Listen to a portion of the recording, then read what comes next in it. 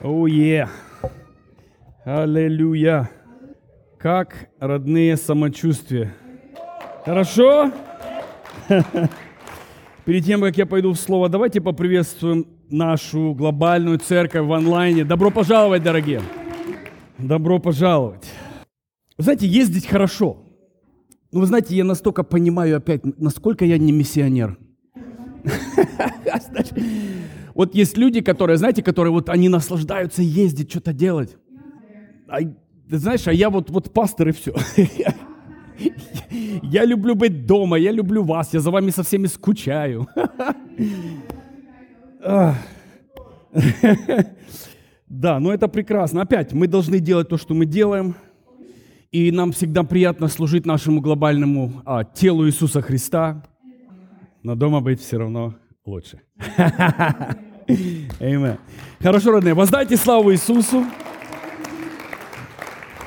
И сегодня я хочу с вами поделиться интересной мыслью.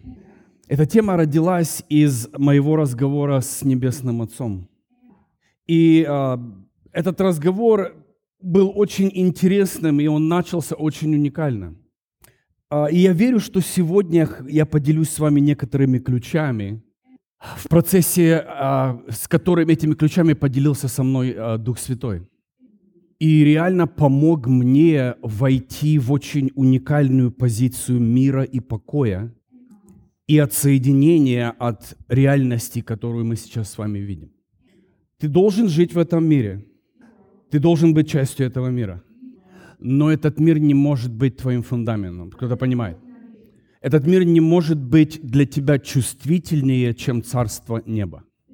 То есть прямо сейчас ты должен Царство Бога переживать живее и больше, чем Царство князя этого мира. У большинства людей проблема именно вот здесь, дорогие. Потому что они никогда не позволили Царству доминировать в их жизни. И поэтому ты слишком чувствителен к тому, что происходит в Царстве князя этого мира. Кто-то понимает, да? Знаете, почему Бог не в шоке от того, что происходит? Потому что Он не является частью царства Люцифера. Он на троне, все под контролем, и Он хочет помочь тебе научиться видеть Его глазами реальность. Итак, уникальный вопрос, который задал мне Бог. Мысль называется. Я сегодня хочу с вами поговорить, хорошо, да? Я много проповедую, знаешь, у нас проповедей так много, что дай Бог тебе сил переслушать все.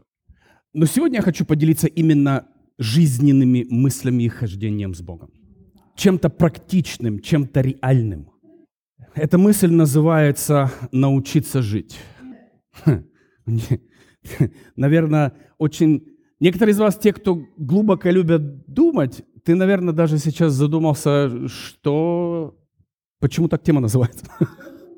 Я именно ее назвал так, «Семья, как Бог перевернул мое понимание». В определенном сезоне моей жизни Бог задал мне вопрос. А что, если ты не умеешь жить? Вы знаете, у меня аж все выпало с рук, когда Бог начинает с тобой говорить. И у меня первая реакция, что ты не имеешь в виду, не умею жить, я живу.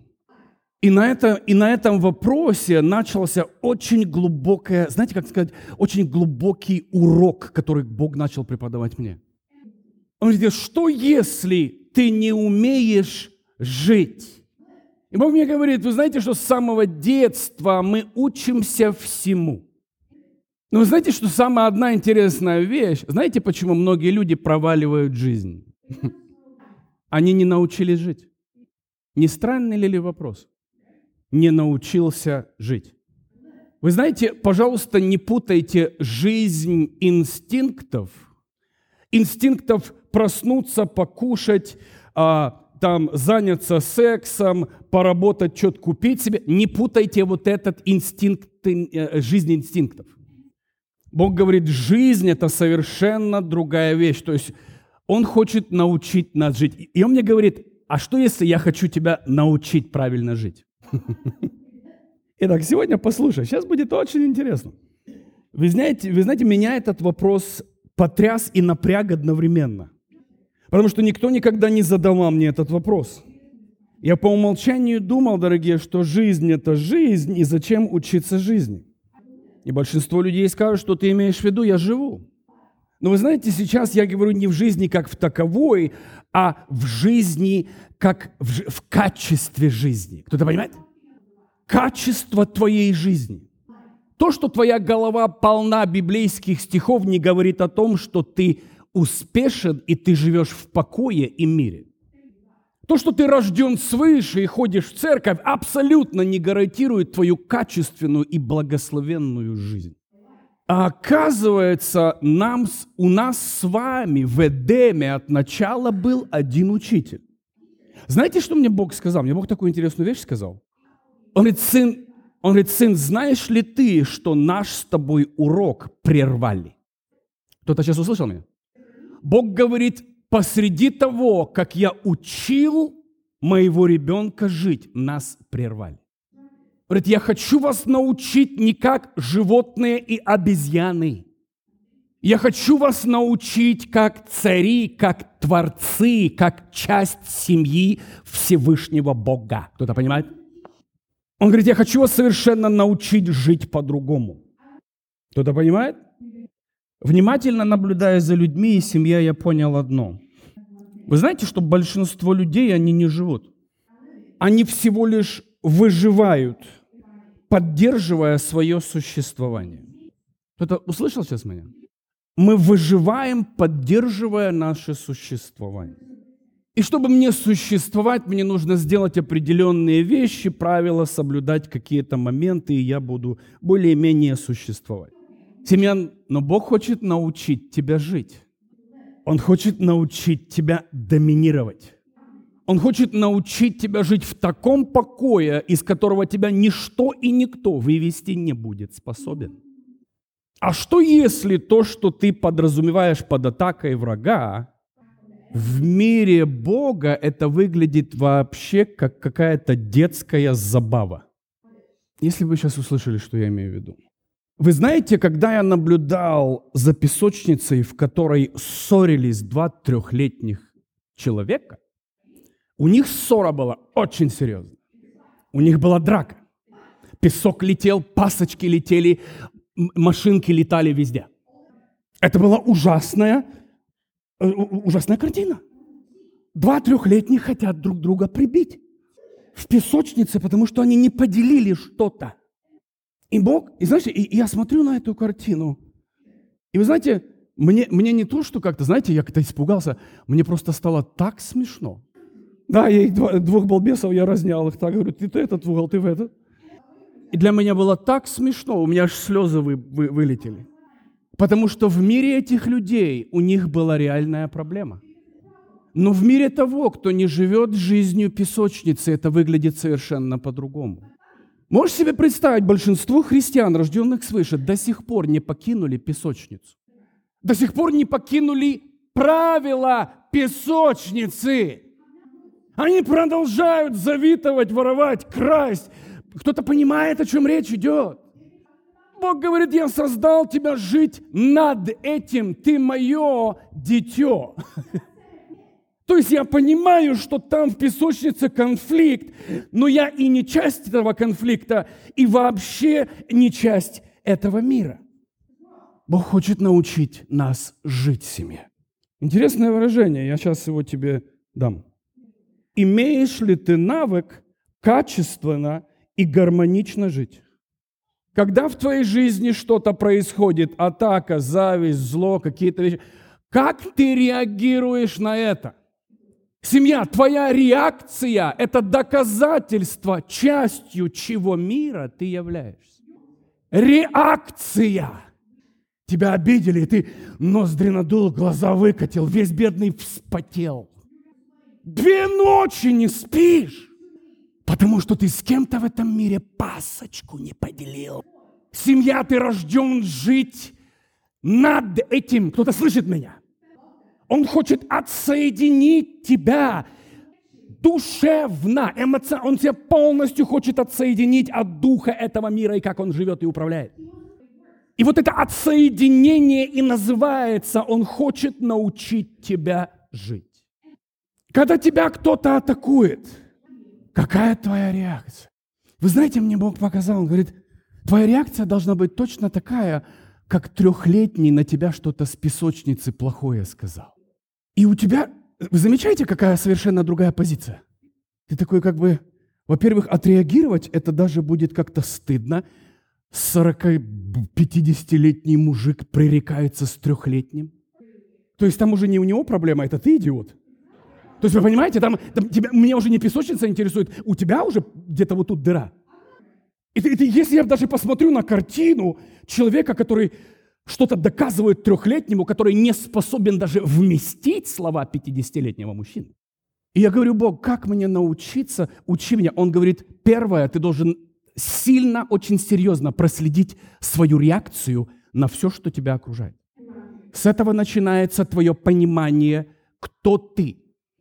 Ты следишь за своей реакцией? Что тебя злит, что тебя радует? Что приносит тебе удовлетворение и разочарование? Что тебя напрягает или не напрягает вообще?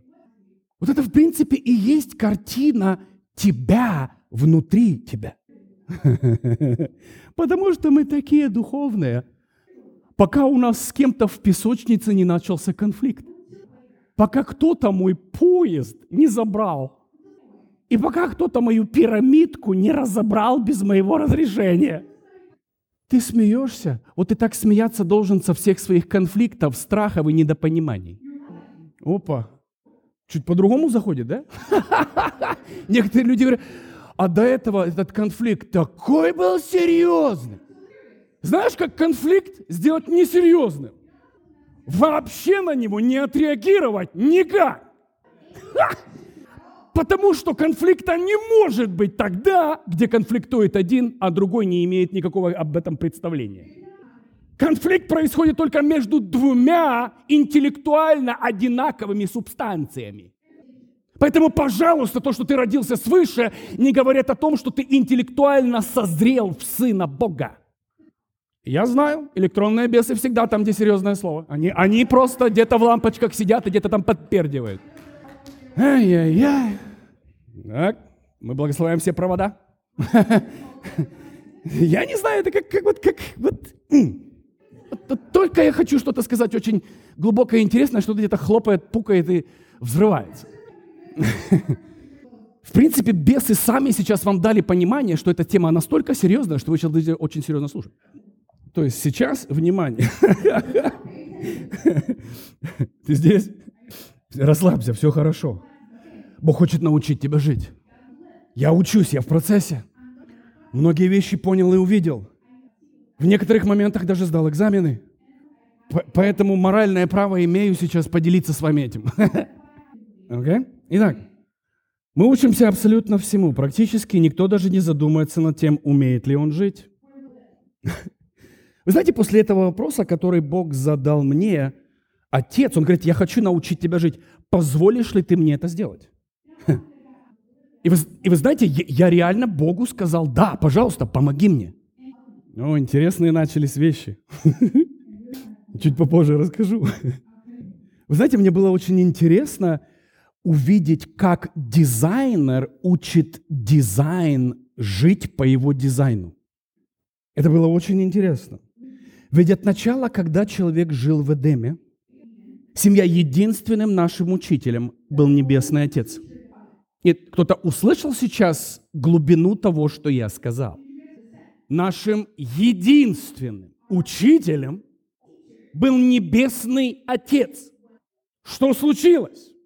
У кого мы учимся жить сейчас? У Голливуда, у каких-то звезд, у каких-то бизнесменов, каких-то людей, которые там где-то в управлении этого мира. Люди учимся жить, у которых мир назвал большими людьми этого мира. Для Бога это все большая песочница, из которой Он хочет вывести своих детей. И Бог говорит то, что... Он говорит, то, что этот мир считает безумием, говорит, я почитаю мудростью. Бог говорит, моя мудрость – это безумие в этом мире. И первый урок, который Бог мне преподал, Он говорит, сейчас я буду учить тебя, ты будешь жить парадоксальной жизнью.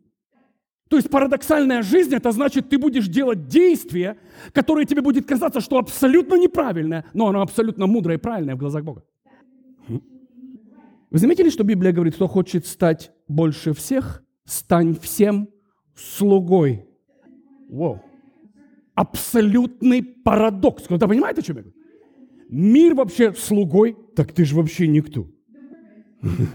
Ты не понял. Слуге дается возможность и доступ ко всему. Если вы сейчас меня услышали, простой уборщик этого здания, к примеру, слуга, назовем так, имеет доступ туда, куда у некоторых пасторов в этой церкви служений нет доступа. Вы меня услышали или не услышали? Или вы где-то еще в воскресном каком-то, знаете, ступоре сидите? Алло, доброе утро, папа дома. Я уже приехал, я выспался. Семья, я сейчас дарю вам ключи доступа к тронному залу. Как только я расположил себя служить, мне была дана мудрость, которая не дана тем, кому я служу. Кто-то услышал сейчас меня? Люди не понимают, что именно слугам в царстве дается все сокровище и богатство для слуги. Потому что мы с вами не понимаем, что служение для нас какое-то лизоблюдство. Давай я тебе протру ботиночки.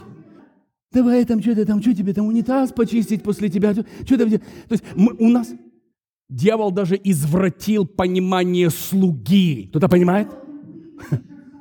Знаете ли вы, когда люди хотят узнать что-то о каком-то великом человеке и о всех его тайнах, знаете, кто первый допрашивается? Уборщица дома. Потому что она знает то, что жена не знает этого мужика. Семья, я хочу, чтобы вы сейчас меня услышали. Я не смиряюсь, чтобы, ладно, буду слугой. Для меня это честь. Ты слышишь? Я хочу быть слугой всем вам. Потому что мне дана будет информация и мудрость, а я хочу это иметь. Кто-то понимает, о чем я говорю? В Царстве Бога не дается просто что-то, чтобы твой мозг надулся, и ты ходишь такой весь умный. Духовный головастик ты мой. В Царстве Бога все имеет предназначение. Зачем тебе эта глубина и мудрость? И вот почему я хочу, Господь, а где еще ниже можно послужить? Где еще больше можно помочь людям ответить на вопросы? Потому что там дается что-то, что люди не понимают. Семья, слугам даются ключи, слугам дается информация, слугам дается право. У некоторых из вас есть доступ в этом здании только к одному или к двум помещениям. У того, кто убирает, есть доступ 24/7 ко всем дверям, ко всем замкам и ко всем комнатам. Семья, это простой физический принцип. Семья, но я вам говорю, что это духовный принцип. И когда я спросил у Бога, знаете, будучи еще духовным младенцем, я говорю, Бог, я не против служить, но я так не хочу быть служанкой.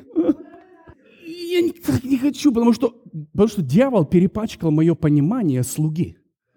Он извратил глубину того, что значит, ты должен стать всем слугой, если хочешь стать больше и выше всех. Потому что Люцифер знает эти ключи. Он будет делать все возможное, чтобы позиция слуги в твоих глазах была такая грязная, такая глупая, такая чушь, что ты никогда туда не попадешь. А слуга – это самая высшая позиция в царстве. Кто сейчас понимает, о чем я говорю? Ты переосматриваешь сейчас в своем сознании, что значит слуга? Семья, я вас умоляю, пожалуйста, учитесь у Духа Святого. Он хочет вас этому учить. Он хочет тебе рассказать. Приготовься, Он будет учить тебя парадоксальным истинам. Но в них мудрость Бога, сила и глубина Бога. Ты для себя что-то берешь уже? Берешь немножко, да? Я просто разговариваю, семья. Я не знаю, куда мы сейчас еще пойдем, я не знаю. Сейчас мы еще попрыгаем по некоторым вещам. Но сегодня я не хочу придерживаться какой-то структуры. Я просто хочу с вами поговорить вот об этой мудрости созревания. умение жить. И теперь для меня смириться и послужить кому-то, это является честью, а не наказанием. Вы знаете, не так давно, во время того, что мир просто начал сходить с ума. И ты просто смотришь сейчас, и ты не знаешь, мир просто реально потерял все, сошел с ума. Коллективно. Как будто все начало, до ковида как бы еще все было более-менее как бы нормально. Во время ковида как будто все начали терять, а потом, когда началась война, все эти перетурбации в мире, вообще с ума посходили. И в это время, вы знаете, да, какое было неспокойствие, скажем мягко. И мне так захотелось приобрести мир и покой, именно и мир и покой, который Иисус обещал ученикам. Знаете, о чем я говорю, да? То есть спать во время шторма. Знаете, кто спит во время шторма? Нет, не то, что Иисус. Мы понимаем, что Иисус. Естественно, семья. Знаете, кто спит во время шторма? Тот, чье физическое тело выше, как вам сказать, выше законов этого мира. Кто-то слышит? Мне как-то Бог задал, он говорит: сын, кому спокойно во время шторма? Я такой: Бог, что ты имеешь в виду? Говорит: вот посмотри сейчас, я на берегу тогда сидел. Говорит: кто во время шторма не переживает вообще? Я такой смотрю, бревно плывет. Реально, большое бревно, огромное бревно, просто плывет. И он говорит: тот, кто выше законов притяжения. Кто-то слышит меня, о чем я говорю? Другими словами, Иисус спал не потому, что Он боялся или не боялся. Иисус спал, потому что Он даже в спячем состоянии потонуть не мог. Вы не поняли меня. Кто-то меня услышал сейчас? Его реальность, духовная реальность нашего Иисуса превозносилась, или, как вам сказать, она намного была выше, чем законы этого мира. И я такой думаю: Господи, дай мне железные нервы, чтобы научиться спать во время шторма. Вы знаете, о чем я говорю? Он говорит, тебе не железные нервы надо. Говорит, тебе нужно обновление ума. И чтобы ты понял, что если ты мой, ничего из этого мира не способно повлиять и забрать тебя раньше времени из этой жизни. И твой покой приходит не от того, что у тебя здесь бабло, здесь несколько этого, все запасено, консервы закручены в подвале. Yes. И не важно, что произойдет, у меня есть батарейки на неделю, хватит фонарик включить. Твой покой приходит, потому что ты, как я сказал в начале, отсоединяешься от этой реальности и начинаешь жить в другой плоскости. Кто-то понимает, о чем я говорю? Поймите, к тебе покой приходит не потому, что у тебя все схвачено, а потому, что ты становишься в другой субстанцией. Бревну плевать на волны. Он просто на волнах покатался. Ему плевать, он просто плывет себе и плывет. На тебя страшный шторм придет. Ну пусть приходит. Мы тебя потопим. Не получится. Пытался. Не работает. Поймите, семья, есть что-то, что абсолютно остается в покое.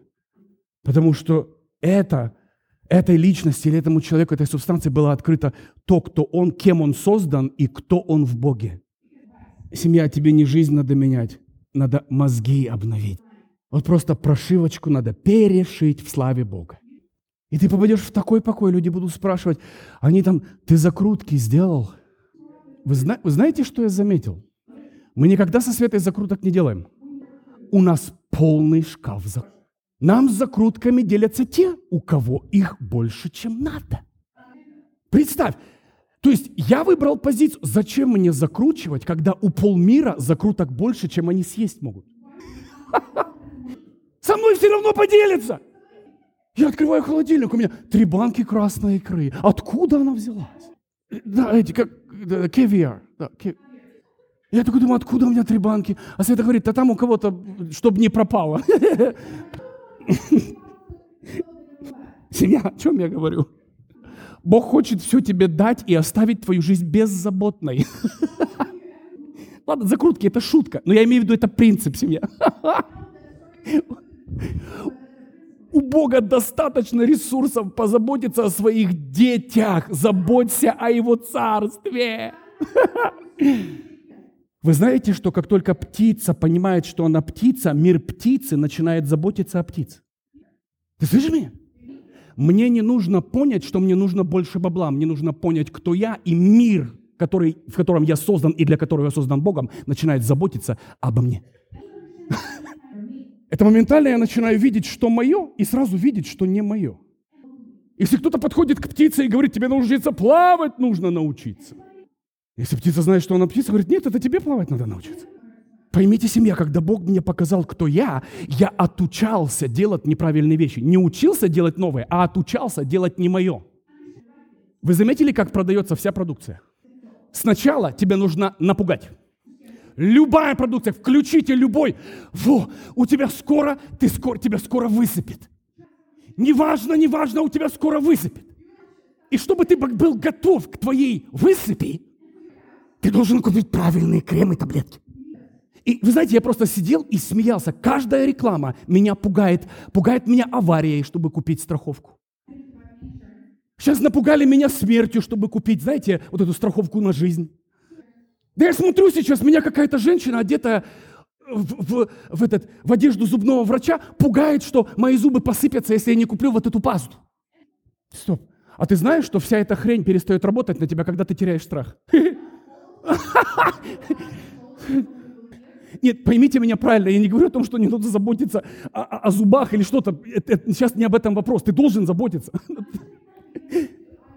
Ты должен резко перестать срываться и брать то, чем тебя сейчас напугали, чтобы на тебе деньги сделать. Женщин пугать вообще легко.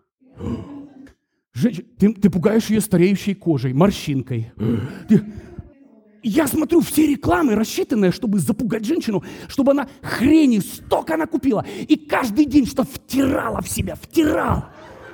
Я не против, поймите меня, я не против хороших кремов, чтобы женщина за собой ухаживала. Я за, но я против, чтобы она страхом двигалась. Ты со мной? Я тебе даю гарантию, то, что ты недавно купил по интернету, тебя сначала зашугали, напугали и убедили. Алло? А меня будет мало, я знаю. Меня не возьмешь. Тебя просто еще не те вещами пугали. И вы знаете, возвращаясь назад к вопросу, я начал искать у Бога, как искать покоя и мира во время вот этого мирового геморроя. Вообще вот во время вот этого зоопарка. Как я могу сходить вот в покое и мире? И Бог мне сказал две вещи должны присутствовать в тебе. Он говорит, гармония с собой и гармония с окружающим миром. Другими словами, все, что мне нужно, мне будет дано в тот момент, когда мне это нужно. Мне нечаянно поделятся витаминами бесплатно, которые мне нужны именно в этот момент, незаметно. Мне нечаянно дадут ссылку на информацию, которая нужна мне прямо сейчас. Кто-то понимает, о чем я говорю? Когда ты удаляешь страх, ты начинаешь жить из Божьего обеспечения, которое работает вообще по-другому, семья. Мир работает на похоти и страхе. Если тобой не двигает страх, тобой двигает похоть. Хочу его, хочу ее, хочу его, хочу оно. Слышишь меня? Похоть. Я не говорю физическую похоть, там это другая тема. Я говорю похоть, больше это, больше то, больше шкаф, больше дуплей, больше всего. Похоть. Семья, кто-то понимает? Бог не хочет тебе, Бог, вот когда ты мне дашь 1 000 000, а что если у Бога есть другой вариант, Он заберет у тебя похоть? Я тоже раньше ходил, Господь, вот как только стану богатым, Он говорит, а я просто заберу у тебя желание быть богатым, тебе еще лучше будет жить. Некоторые сейчас смотрят на меня, как баран на новые ворота. А Бог хочет тебя успокоить без того, чтобы тебе удовлетворять твою похоть. Кто-то слышит меня? Опять поймите меня, нормальные люди, нормального человека. Я не против дома, который тебе не является обузой и кошмаром, чтобы выплачивать. Я за. Я за то, чтобы ты ездил в комфортной машине, жил в прекрасном доме и не напрягался, беззаботно, без напряга, жил нормально. Кто-то понимает?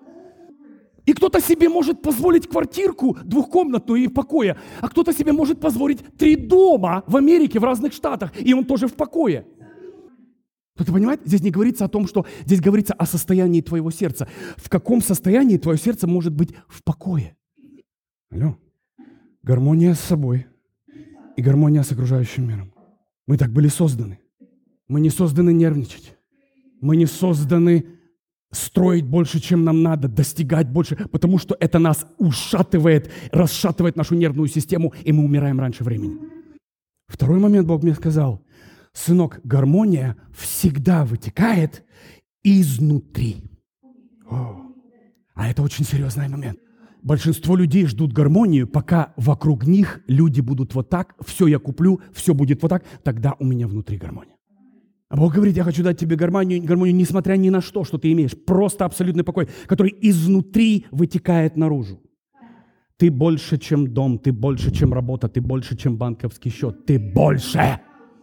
Почему мы себя опустили до уровня вещей, которыми мы себя облепливаем, тогда мы какой-то статус начинаем иметь в своей голове. Ты со мной? Гармония всегда вытекает изнутри. Почему? Потому что это единственный аспект, который ты можешь контролировать и над которым доминировать. Почему Бог никогда не предназначил, чтобы твоя гармония и покой шла изнаружи вовнутрь? Потому что ты не способен контролировать ничего вне себя. Согласны? Что бы ты, на кого бы ты ни понадеялся, есть шанс, что тебя предадут, не услышат, кинут, уйдут. Кто-то понимает? Поэтому Бог мне говорит: первое, я хочу преподать тебе вот следующий урок. Обрежь все, что ты считаешь гармонией, то, что ты хочешь изнаружи вовнутрь, обрежь это все. Будь со мной до тех пор, слышь мой голос насчет тебя, кто ты, что ты и где ты, до тех пор, пока ты полностью не успокоишься, тебе больше извне ничего не нужно будет. Поэтому Дух Святой и входит в тебя, живет в тебе, чтобы стать источником твоей гармонии и мира. Основная часть людей ждут или ищут гармонию извне. Сколько я встречал людей? Жизнь, у них разговор начинается: если она, если он, если они, если будет, если куплю. У них вот всегда начинается вот так разговор. Это значит, всю жизнь проживая, никогда не доволен вне покоя и мира, пытаясь достичь что-то, что всего лишь является погоней за ветром. Ты со мной? Вы что-то берете для себя, семья? Потому что мне так классно, я не знаю, как тебе. Я что, удовлетворение не от тебя получаю, а от себя.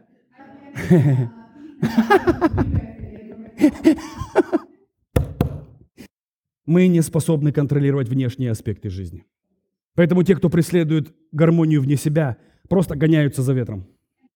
Итак, я еще раз повторю этот важный момент. Наблюдай за своей реакцией. Твоя реакция сразу тебе покажет, где на шкале ты находишься в дружбе с этим миром. Или ты абсолютно не зависишь и не, как вам сказать, абсолютно не заботишься и не переживаешь. К примеру, большинство концентрируется на том, как их видят и что о них думают окружающие. Вы заметили, вся наша жизнь с утра движима, что одеть, как выглядеть, что сказать, в чем приехать, только по одной причине: как я буду видим со стороны. Представь, какое наслаждение ты начнешь переживать, когда ты снимешь это бремя с себя вообще. Я это ем, потому что мне это нравится, и я это фотографировать просто не буду. Я не буду фотографировать мою курицу.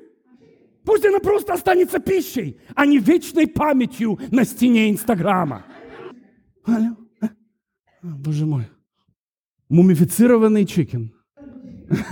Mummified chicken. Ты увековечил еду. Это же абсурд, семья. Я должен жить из того, что я думаю о себе, и что Дух Святой говорит мне изменить. В зеркало, когда ты смотришь, ты должен нравиться себе, а не подгонять себя под мнение общества. Кто-то за мной. Сколько ты сэкономишь денег и от какого бремени ты освободишься, когда ты начнешь просто достигать то, что тебе нравится. Тебе это нравится. Ну, ты знаешь, сейчас мода такая. Тебе это нравится? Нет! Не носи эту гадость. Бедные женщины. Потому что, серьезно, мне реально жаль женщин. Потому что у них мода меняется, ты не успел чихнуть, уже что-то другое в тренде. Я так рад, что я до конца моей жизни могу ходить в джинсах и футболке. Алло. И я так свободен. Мне так все равно. Потому что моя ценность не выходит из бренда на моей одежде. Кто-то понимает? Кто-то... Воздайте славу Иисусу. Кто-то сказал, чем больше на тебе побрякушек, тем дешевле ты выглядишь. Ты ценишь себя? Являешься ли ты сокровищем без навешивания себя вот этими гирляндами этого мира? Любишь себя? Можешь ли ты жить с собой такой, какой ты есть? И ничего мне не надо добавлять. А если я что-то добавляю, это только потому, что я это хочу для себя. Ну или муж попросил. Еще эта опция есть, поэтому я не хочу, но надо. Это шутка. Нет, это не шутка. Если ты думаешь, что кто-то способен дать тебе это чувство мира и покоя, в самом лучшем случае ты будешь под контролем мнения этих людей. В худшем случае они будут тобой манипулировать в этой сфере жизни. Но когда ты примешь себя, полюбишь себя, то мнение извне не будет вообще иметь никакого значения. Не имеет никакого значения. Можешь ли ты вместе с Духом Святым освободиться от мнения этого мира? Представь, ты радостный, и тебе не нужна даже причина радости. Потому что у большинства христиан им нужна причина, чтобы порадоваться. Потому что жизнь христианская такая хреновая и скучная. Не бухнешь, в бар не сгульнешь. И ему нужно всегда не в погоне за чем-то. А Бог хочет дать тебе, можете себе представить, Бог хочет дать тебе чувство мира, покоя и благословения без работы на это чувство. Он просто хочет тебе его дать, потому что ты с ним проводишь время. Ты слышишь? Он покоряет тебя. Он, как вам сказать, можете себе представить? Знаете, почему большинство людей не любят себя? Потому что они не проводят время с тем, кто их любит. Когда ко мне подходит человек и говорит: пастор, как научиться любить себя? Я говорю: проводи время с Богом. Он говорит: ты не понял моего вопроса, при чем тут Бог?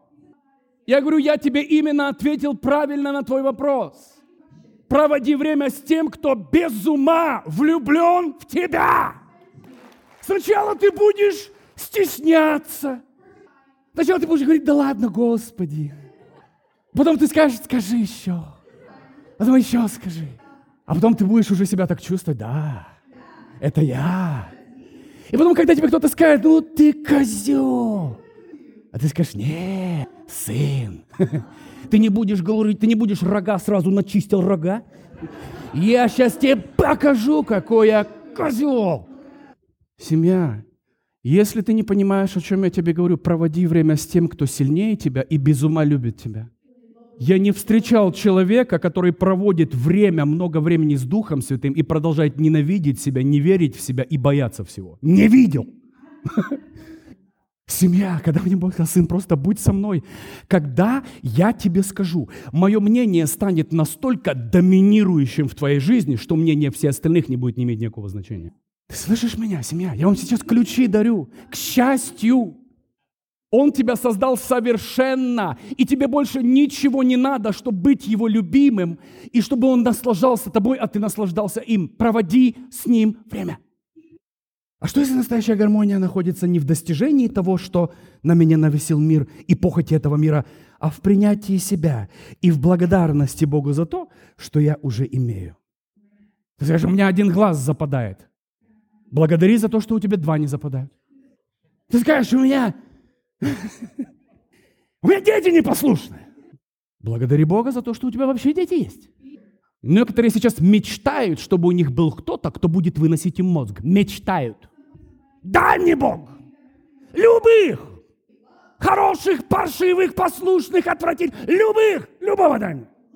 Семья у тебя всегда есть за что благодарить. Перестань жить этой жизнью, где ты что-то должен налепливать на себя, чтобы выглядеть как на журнале обложки этого журнала.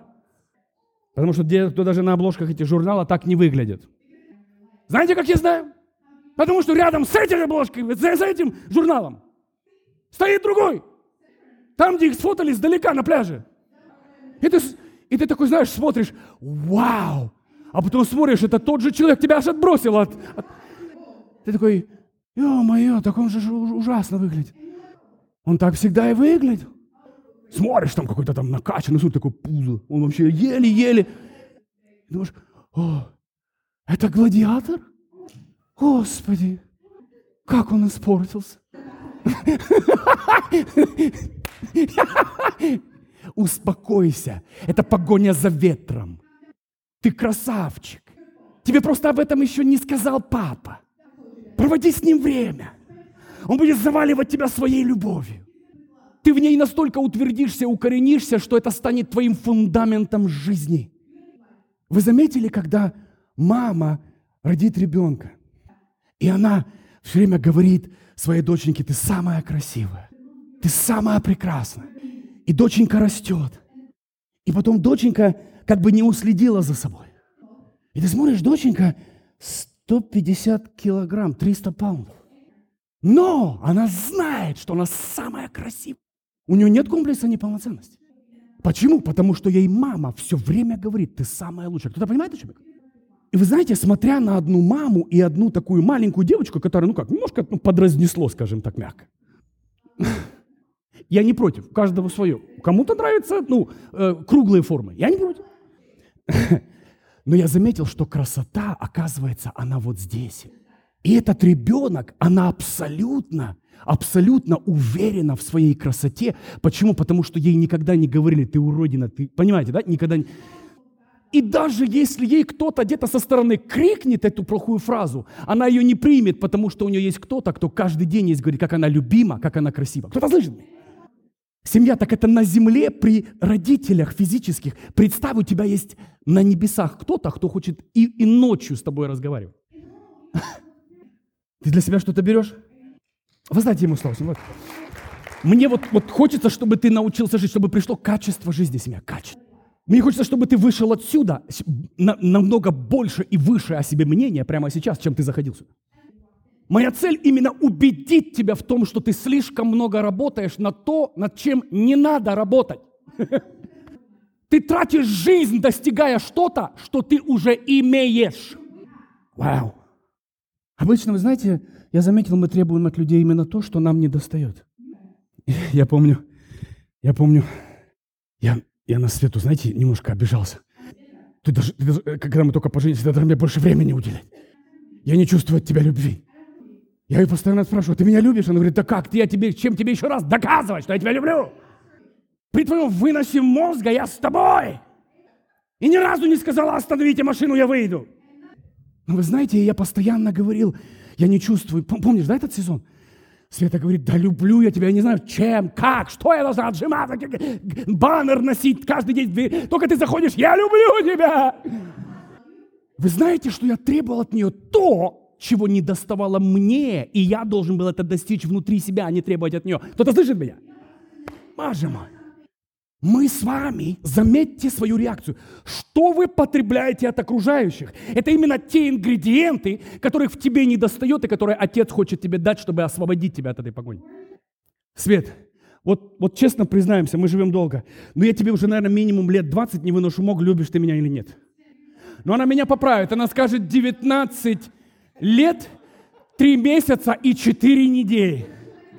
Я знаю мою жену. Она скажет, она обязательно поправит. Дорогие, о чем? Я не говорю о количестве дней. Я говорю о факте, что прошло массы лет, где мне Иисус это восстановил внутри меня. Она теперь мне не должна ничего.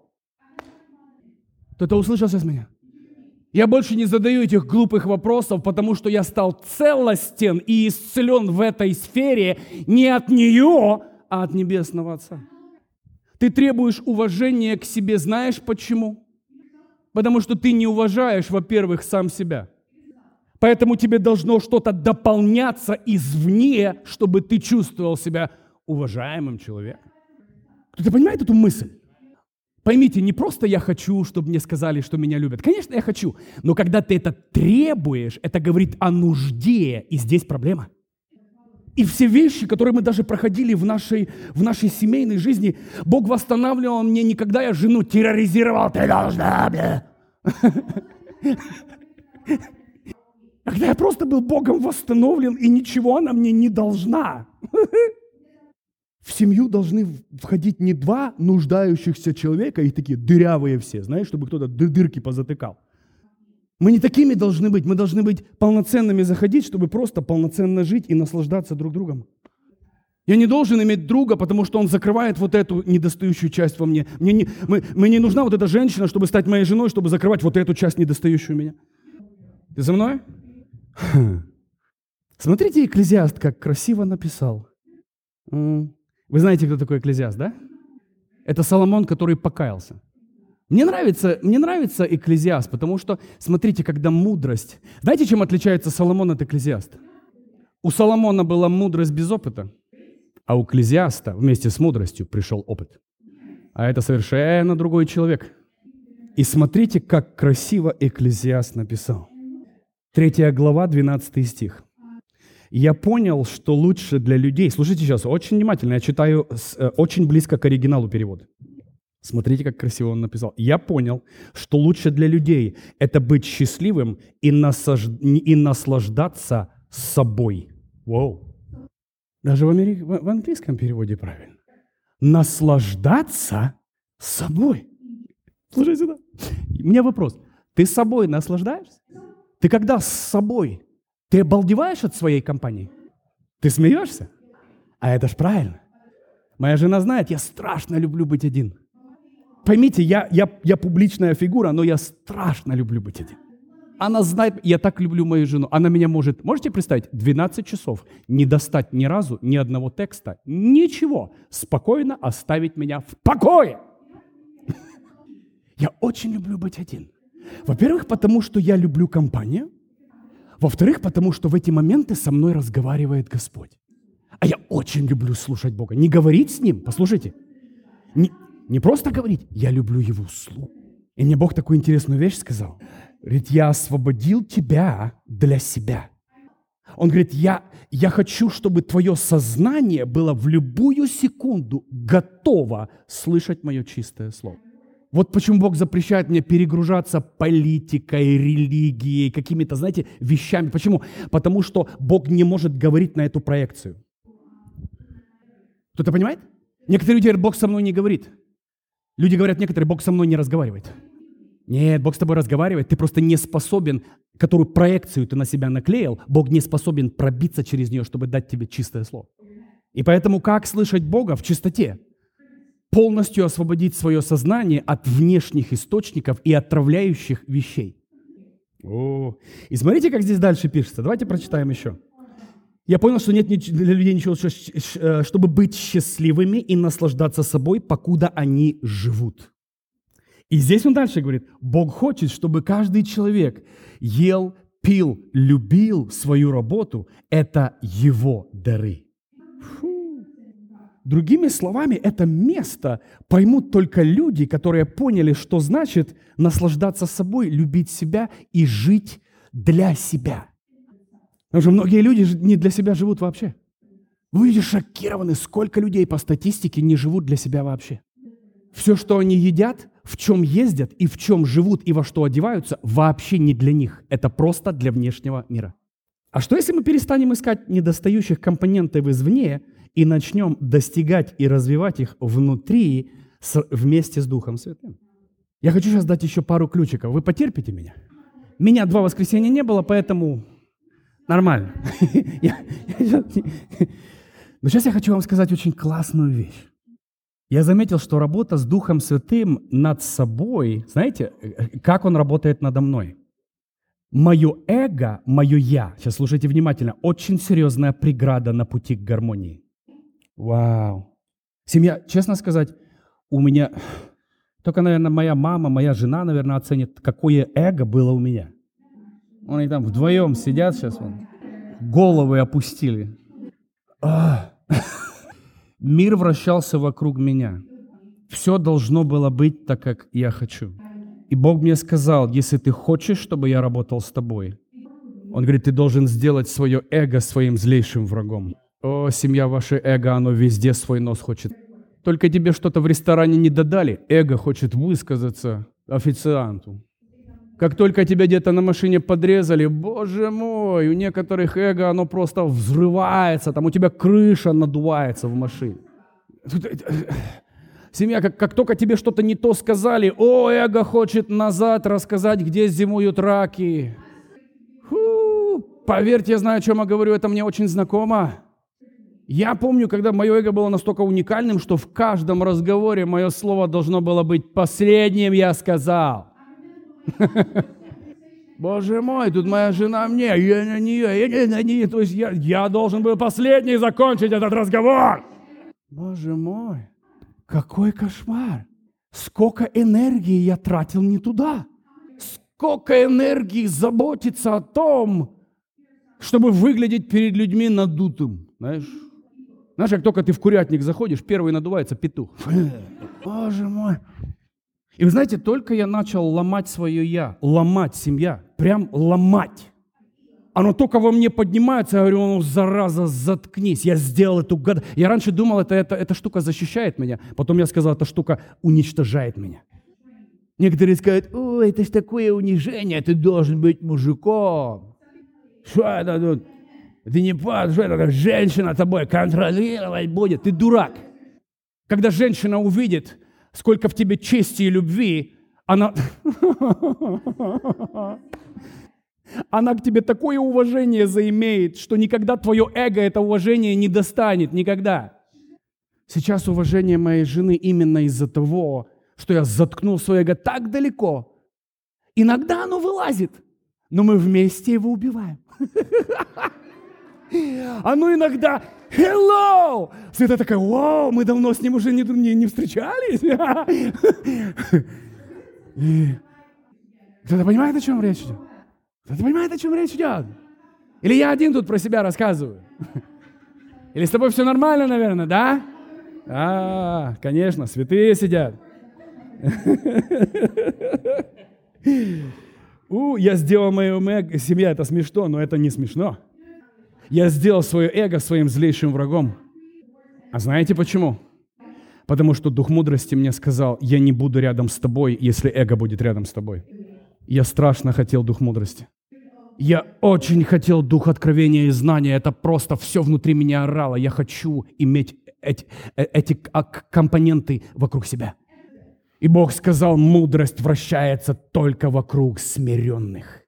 О, семья, если вы поняли, о чем я говорю. Ты тупеешь, потому что ты не хочешь распрощаться со своим эго. Уничтожи его, порви его, похорони его, потому что для тебя должен стать Дух мудрости приоритетом. Семья, Дух мудрости вращается только вокруг смиренных, потому что только смиренные видят и слышат то, что Дух мудрости показывает. Потому что эго – это дух тупости. Реально. Ты, когда эго включается, ты оттупеваешь, и тобой управляет инстинкт. Кто-то понимает, о чем я говорю?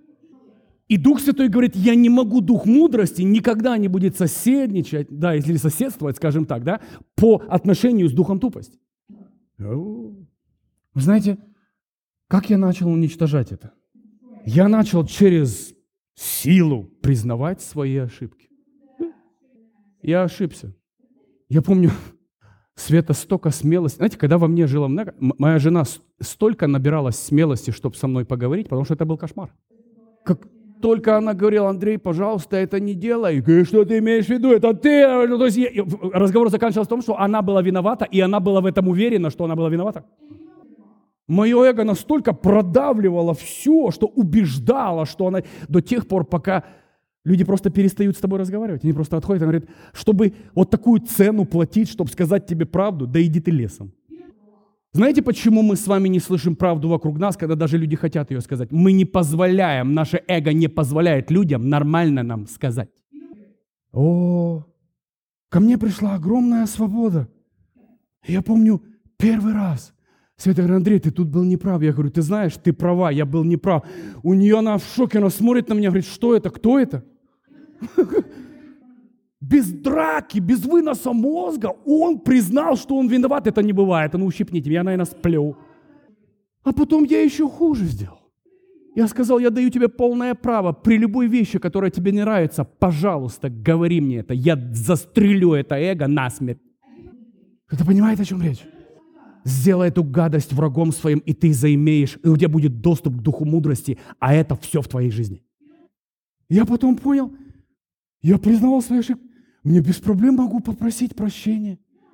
И не просто, знаешь, ладно, я прошу прощения. Знаешь, действительно попросить прощения и понять, что ты не прав, увидеть себя глазами других людей, как это приносит им боль, и измениться. Вау. Ты хочешь научиться жить? Сделай свое «я» своим врагом. Потому что я помню, когда я рос, семья, мое «я», это была единственная моя защита и охрана. Я не мог без моего «я» на улицу выходить. Там такая жизнь была.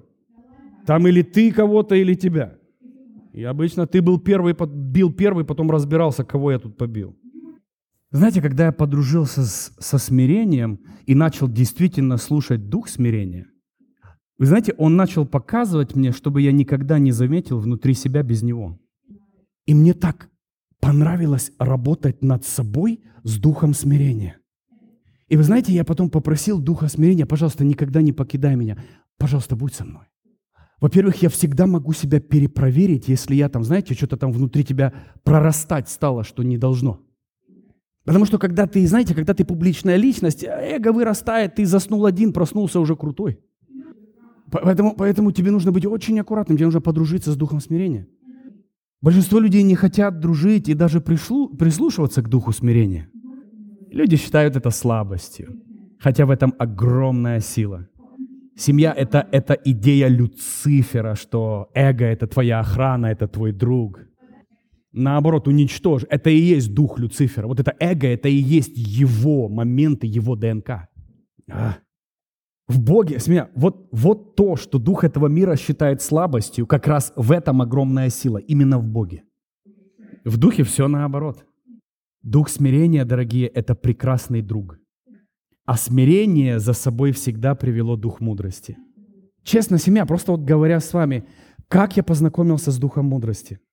Семья, поймите разницу между тем, чтобы быть умным и быть мудрым. Это абсолютно две разные. Дьявол умный, но он не мудрый, и поэтому он проигрывает и проиграет. Поэтому не путайте эти два аспекта. Мудрость — это иметь доступ к информации, на которую ты не работал. Это, как вам сказать, это мгновенно иметь Божий ответ для ситуации, к которой ты даже не готов. Быть умным и развитым — это твой опыт. Кто-то понимает, да? И в этом мире есть очень много умных, прекрасных людей. Но, дорогие, они всегда проиграют битву с мудростью. Потому что мудрость идет так глубже, так дальше. Я полюбил дух мудрости, семья. Он очень дорог мне. Я духу мудрости сказал, и каждый раз говорю: я не хочу без тебя ни говорить, ни ездить, ничего писать, нигде проповедовать не хочу. Я отдаю моему Богу честь. Это как раз первый раз. Вы знаете, что такое дух мудрости? Я не знаю, как вам это объяснить. Мне хочется объяснить вам.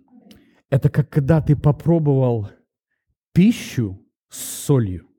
К примеру, ты прекрасный кусок мяса, и ты, вегетарианцы, это не для вас тема, ты отрезаешь кусочек сладкого мяса. Но если в нем нет соли, оно не имеет ни смысла, ни вкуса, это просто, какая-то мочалка. И получается, как только ты присолил, заметь, теперь ты никогда пищу без соли кушать не будешь. Кто-то понимает, о чем речь идет?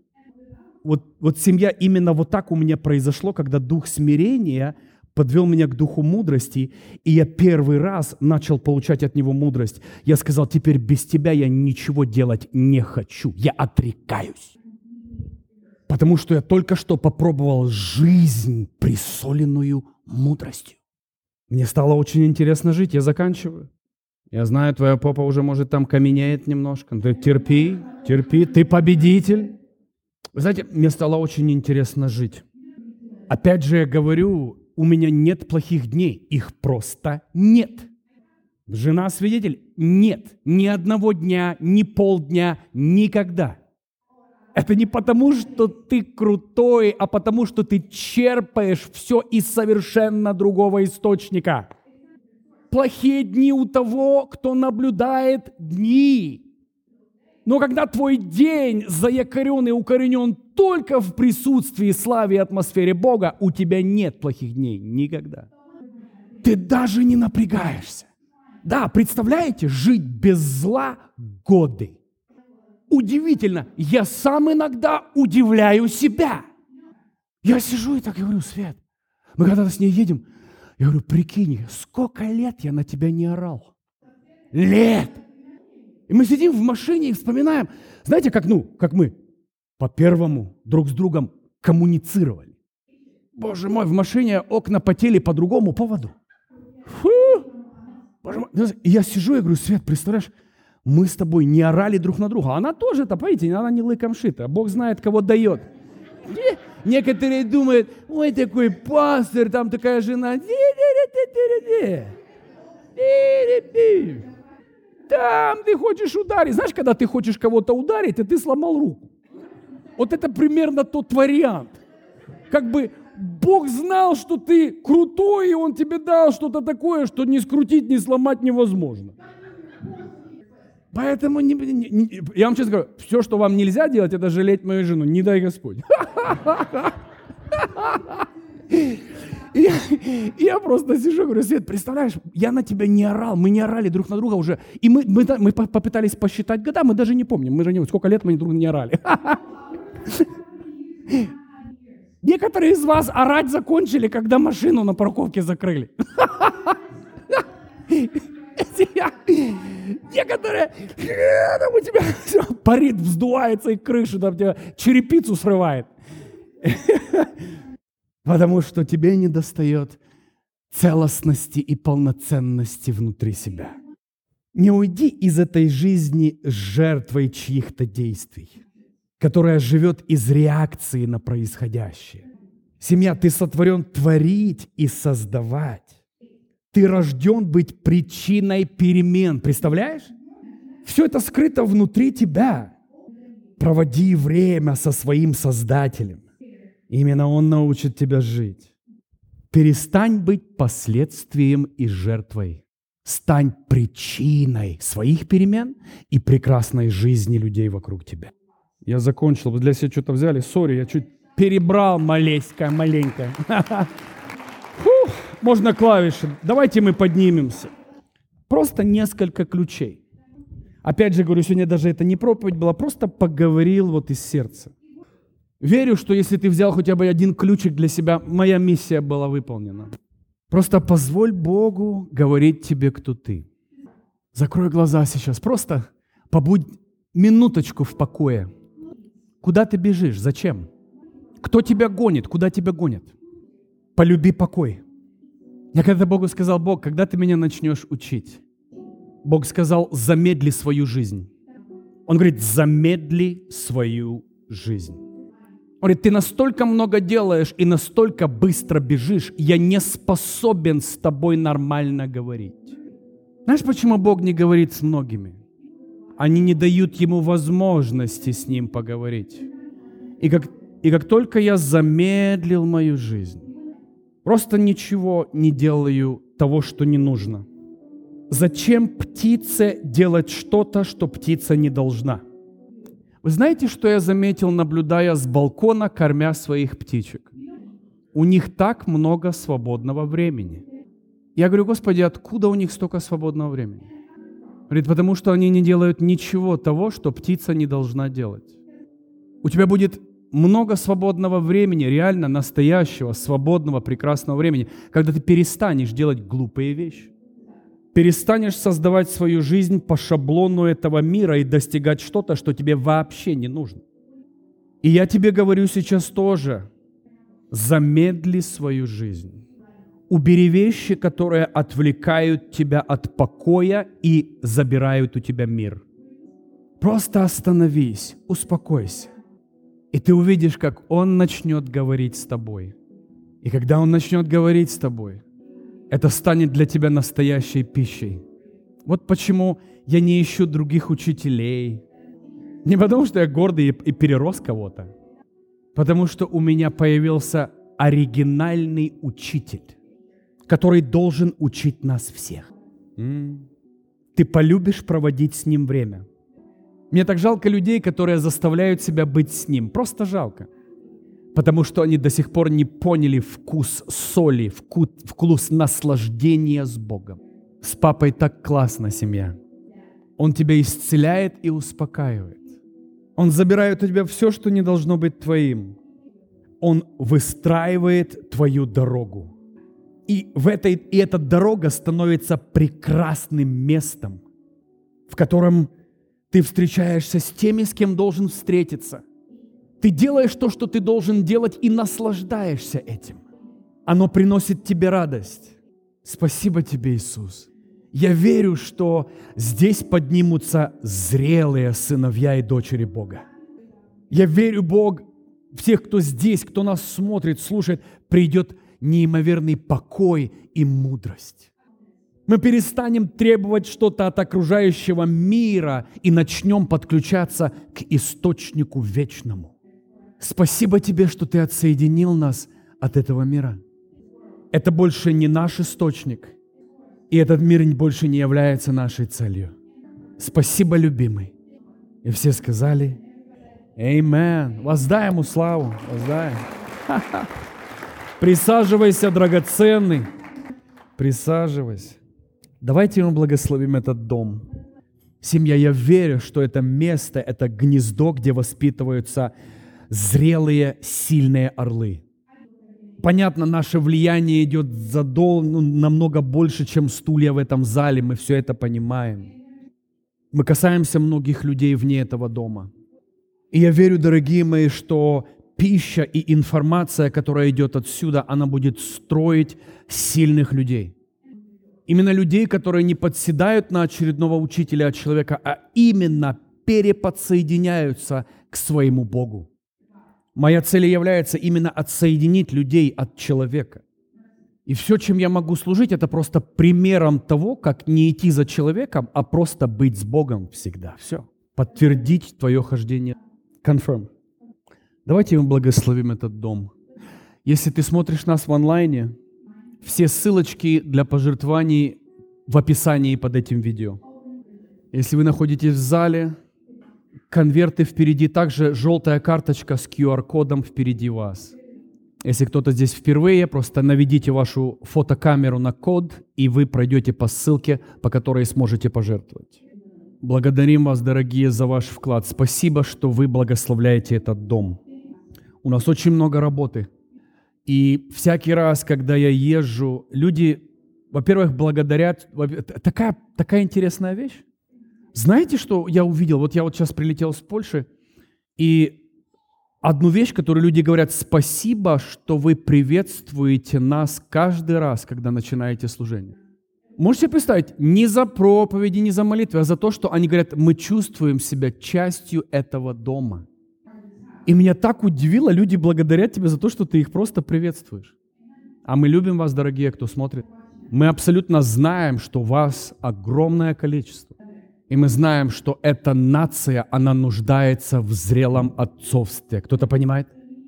Не в очередных сиротах, которые тебе продадут семинар за небольшую плату, а именно отцы, которые будут давать тебе самую свежую, самую лучшую пищу безвозмездно от царства, из царства.